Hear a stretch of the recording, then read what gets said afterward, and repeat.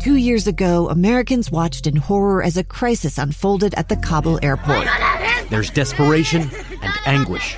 More than 80,000 Afghans have since arrived in America, but this story is still unfolding. I'm Andrea Martin. In my new podcast, Stranger Becomes Neighbor, we'll find out what happens to these new arrivals in our communities. Who would help our newest neighbors? Follow us at kslpodcast.com, Apple Podcasts, or anywhere else you listen. Thank you for joining us on this week's edition of Utah Weekly Forum. Today we're going to talk about Utah, history, statehood with someone that understands that more than most people here in the state of Utah. Jedediah Rogers is the co-editor of Utah Historical Quarterly, and he's a senior state historian with Utah's Division of State History. Jedediah, thank you so much for being our guest today.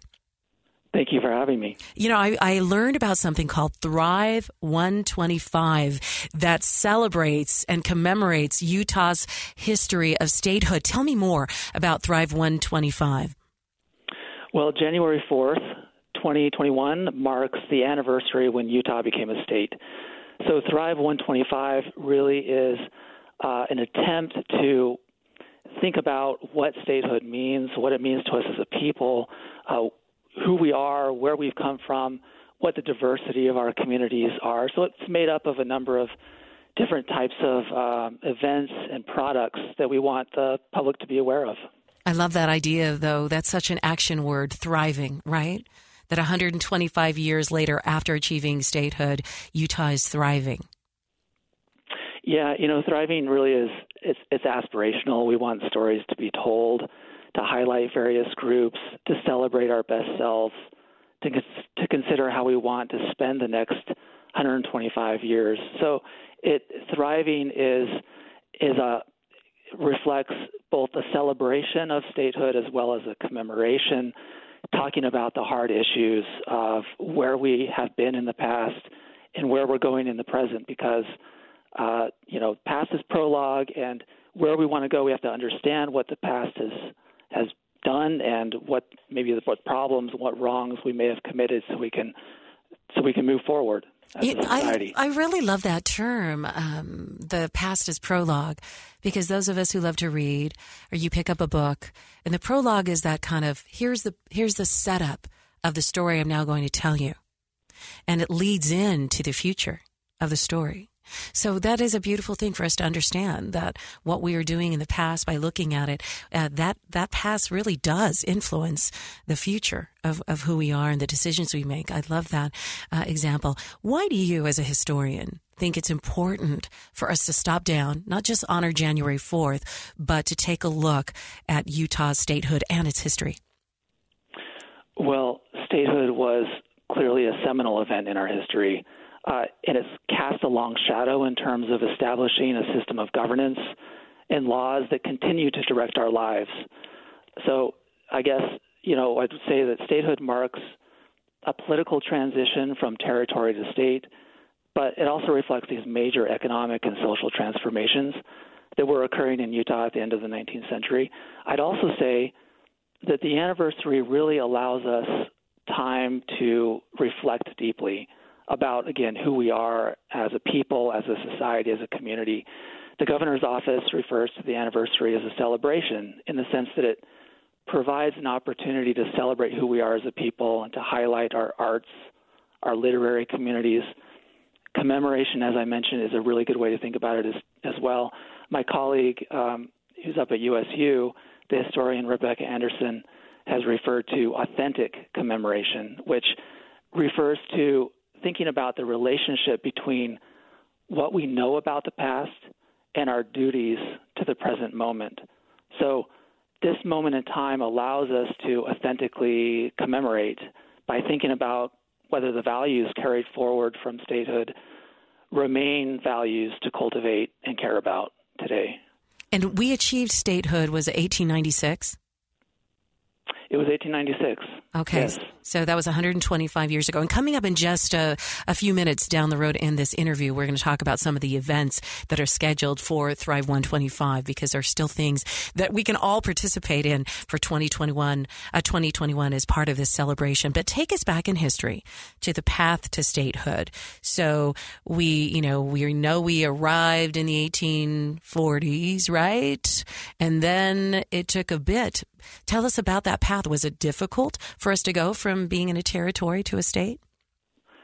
It was as difficult as it possibly could be. It took 50 years since the first statehood petition was drafted in 1849. And it's important to recognize that, when the Latter-day Saints or Mormon pioneers arrived in the Salt Lake Valley in 1847, they were not entering into unpeopled territory. This was the indigenous homelands of First Nations, of a number of tribal communities and groups, thousands of individuals.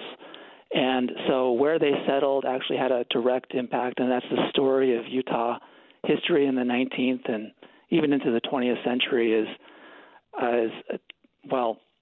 conflict in many ways between, settlement and the peoples who were here previously.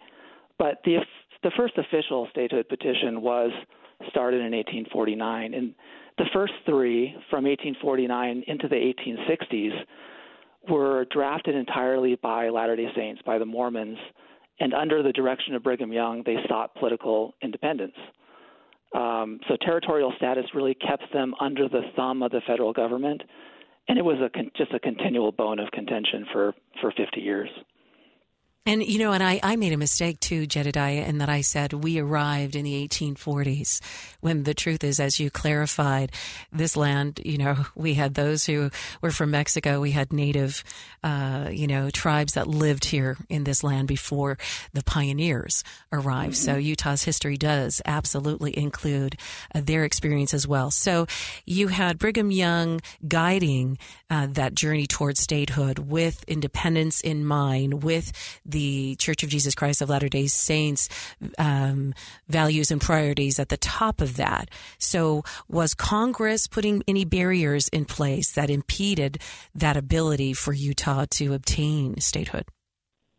They absolutely did. When it came to dealing with the Mormons, it was a big national conversation, really.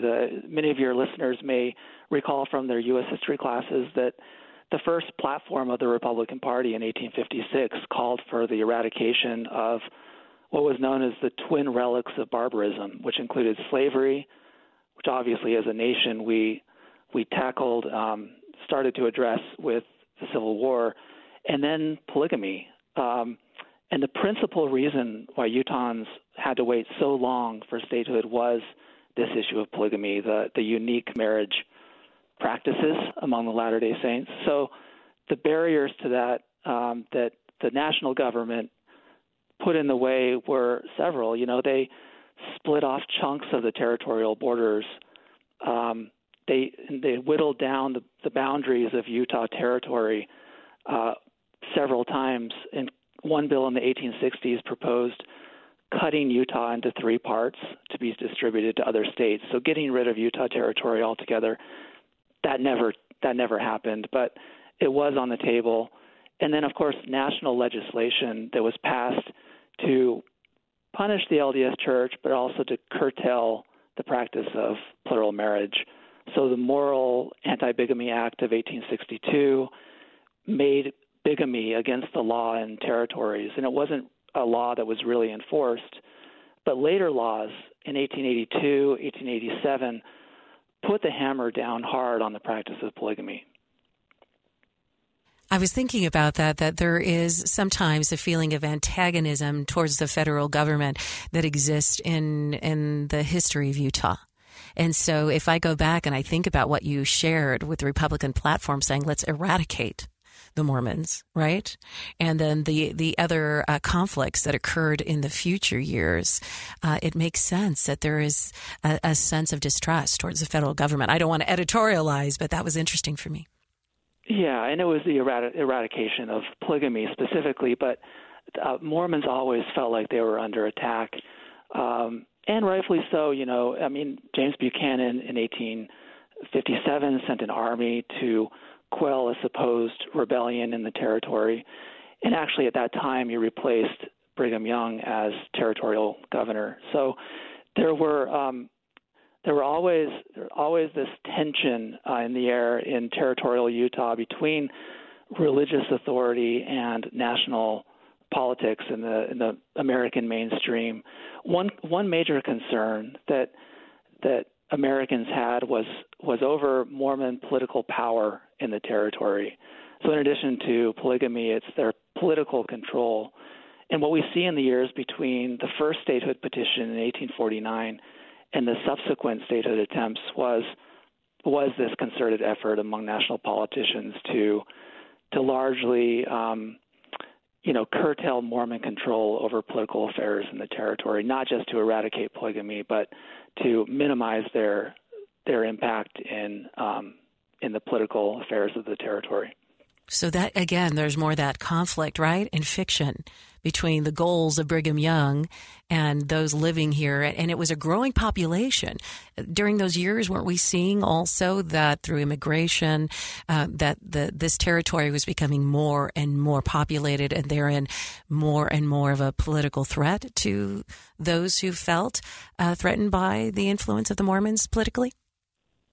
Yeah, I think so. We oftentimes think of territorial Utah as being the Mormon pioneer story, and that's a narrative that has been dominant through the 20th century and even into the 21st. But we need to really correct it in the sense that, again, we mentioned the First Peoples who have always been here in the state, but especially after the construction of the railroad in 1869.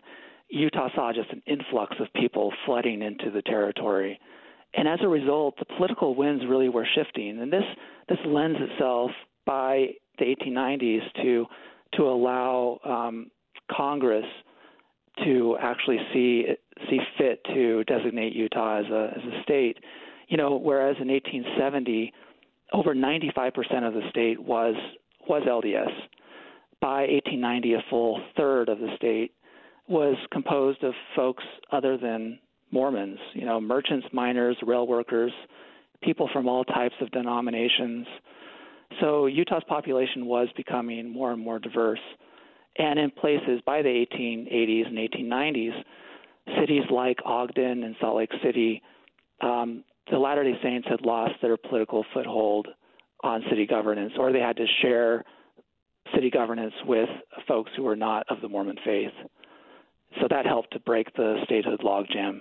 That's really interesting to think back in 1890 already there was 1/3 of the population of the territory that were not directly a part of the Mormon pioneer. Right, and actually, I'm sorry, but that third would increase into 1920 when it was a full 40%, highest that it's been. 40% of individuals are not of the Mormon faith, and that's significant. That just reflects the kind of multicultural and international demographic that Utah has. By 1920, 40%. So we start seeing more and more diverse ideas and thoughts influencing the politics. Tell me about the Constitutional Convention. What was happening in the mid-1890s that led up to that final decision granting Utah a statehood? Well, there were a couple of things that allowed statehood to happen. One was, have to mention, the manifesto. That was a declaration issued by the LDS Church president, Wilford Woodruff, that basically the Mormons, the official church, LDS Church, was willing to capitulate on the issue of plural marriage. So this signaled a softening of conflict, I guess, over the question of plural marriage. And this, in addition to Utahns working behind the scenes to generate support from national political leaders like James Blaine, who was Secretary of State, or commercial folks like the railroad baron Leland Stanford and others. Anyway, all of this helped to lead to a swing in the tide of public opinion by the early 1890s. I should also mention that a challenge to statehood, which was political organization in the territory along religious lines, that also began to change in the early 1890s. So for the first time in 1891, the national political parties appeared on the ballot box. And the earlier parties, which were organized around a religious affiliation, the People's Party and the Liberal Party, those had been disbanded. So by 1894, Congress then enacts the Enabling Act, which gave Utahns essentially the green light to organize a convention to draft a constitution. That's so interesting to me. For those who've just joined us, by the way, this is Jedediah Rogers. He's a co-editor of Utah Historical Quarterly, a journal that reflects the history of Utah. He's also senior state historian with Utah's Division of State History. What benefits would the people of Utah experience having statehood versus still living in a territory? Well, it allowed Utahns to have more representation in Congress. Now there were 2 senators and also a member of the House of Representatives that had votes in the U.S. Congress. It allowed Utahns to choose their own political officials and enabled them to be more stitched together tightly with the American political system and the American mainstream. I mean, once Utahns seen as outsiders, they were increasingly welcomed as loyal Americans. But again, statehood was greeted with quite a bit of celebration. There were parades and celebrations on the streets in the towns in the state. But we need to recognize that statehood, it was a political designation, and its boundaries of statehood were imposed on, over, and through the homelands of indigenous peoples. So while it did grant us, people here in Utah, a number of benefits, I guess you could say, it also signaled the final removal of indigenous peoples, Native Americans, from their homelands. And I'd say that for some, statehood marks a loss, whereas it also signals a gain, certainly. But the place that we call Utah was built on Native American spaces, oftentimes without consent. So it's important to recognize that as we're talking about statehood. So as it's celebrated by one part of the population of the state of Utah, it was also representative of a great loss to those who this was their original homeland. Yeah, I think so. I'm not an indigenous person, but I really feel like statehood, it has a bunch of conflicting meanings and legacies, and that's one of them. This final loss of a homeland that had been theirs for generations. So we need to be sensitive to that and also find ways to move forward that recognizes those realities. We've been talking about Utah's history, its history to statehood, because we are celebrating 125 years, or marking 125 years that Utah has had its history with its statehood designation, with an event called Thrive 125. Thrive 125. Jedediah, on January 4th, there was a broadcast. What was its goal, the Thrive 125 January 4th broadcast? Well, the broadcast was created, as is all of the Thrive 125 events, by the Department of Heritage and Arts, which is a department here in the state of Utah, and also by the governor's office.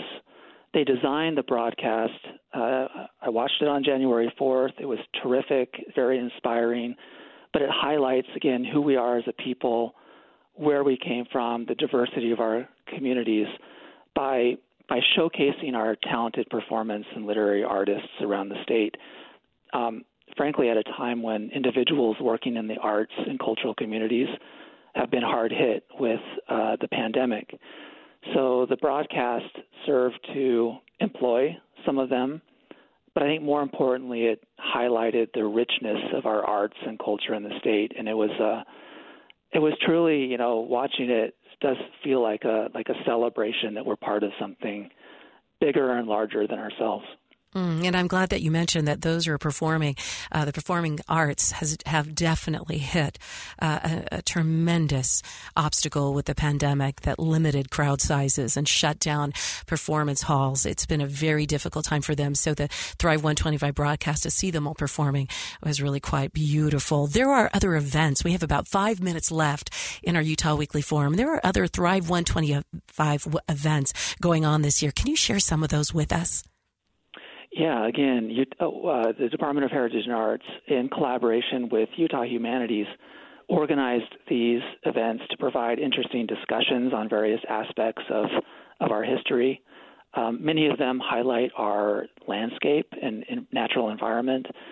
Some address more difficult aspects of Utah history and statehood. So there were a number of events that have been featured and that are still available on the Thrive 125 website for viewing, but these include a play called Suffrage, which is a story about two plural wives in the 1880s living in a household that was then under siege by the federal government over the practice of plural marriage.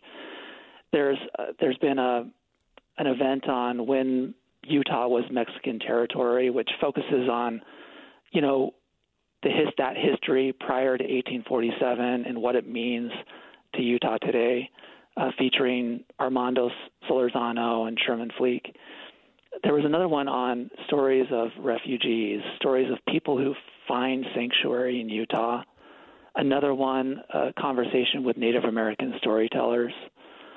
One that I was able to listen to was about Utah's most famous land art, the Spiral Jetty on the Great Salt Lake, which is kind of an enlightening conversation about what that art piece means and then what the landscape and its significance is to our state.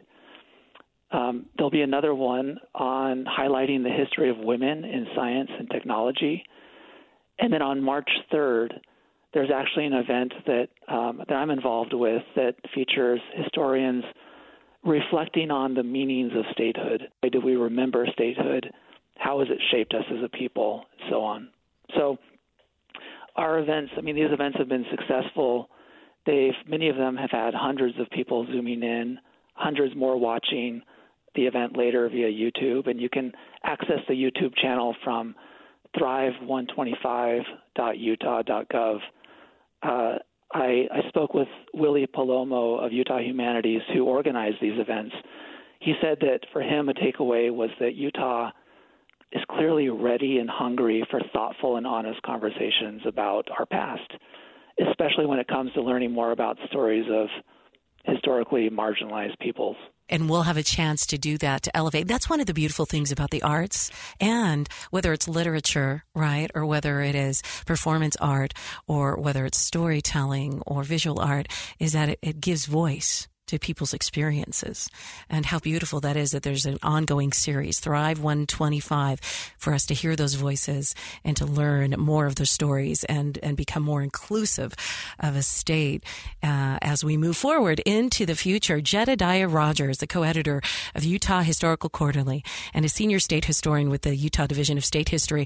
What date is your event you mentioned that you're a part of? Yeah, it's on March 3rd at 7 p.m. And again, you can register for the event at thrive125.utah.gov. Great, and we can get a big picture of all the events at that same website, thrive125.utah.gov. Is that correct? That's right. All right. Yeah. Thank you so much for taking time to help us set the foundation of why we are commemorating 125 years of state history and how it can influence our future together. Thank you for joining us on this week's edition of Utah Weekly Forum. Thank you so much. It's the story of an American held in a dark Venezuelan prison. Then all of a sudden they all kind of lined up. They pointed their guns at me. And this is the point where I thought, I'm going to die today. I'm Becky Bruce. I spent a year working on Hope in Darkness, which now has more than 2 million downloads. Find it on kslpodcast.com or wherever you listen to podcasts.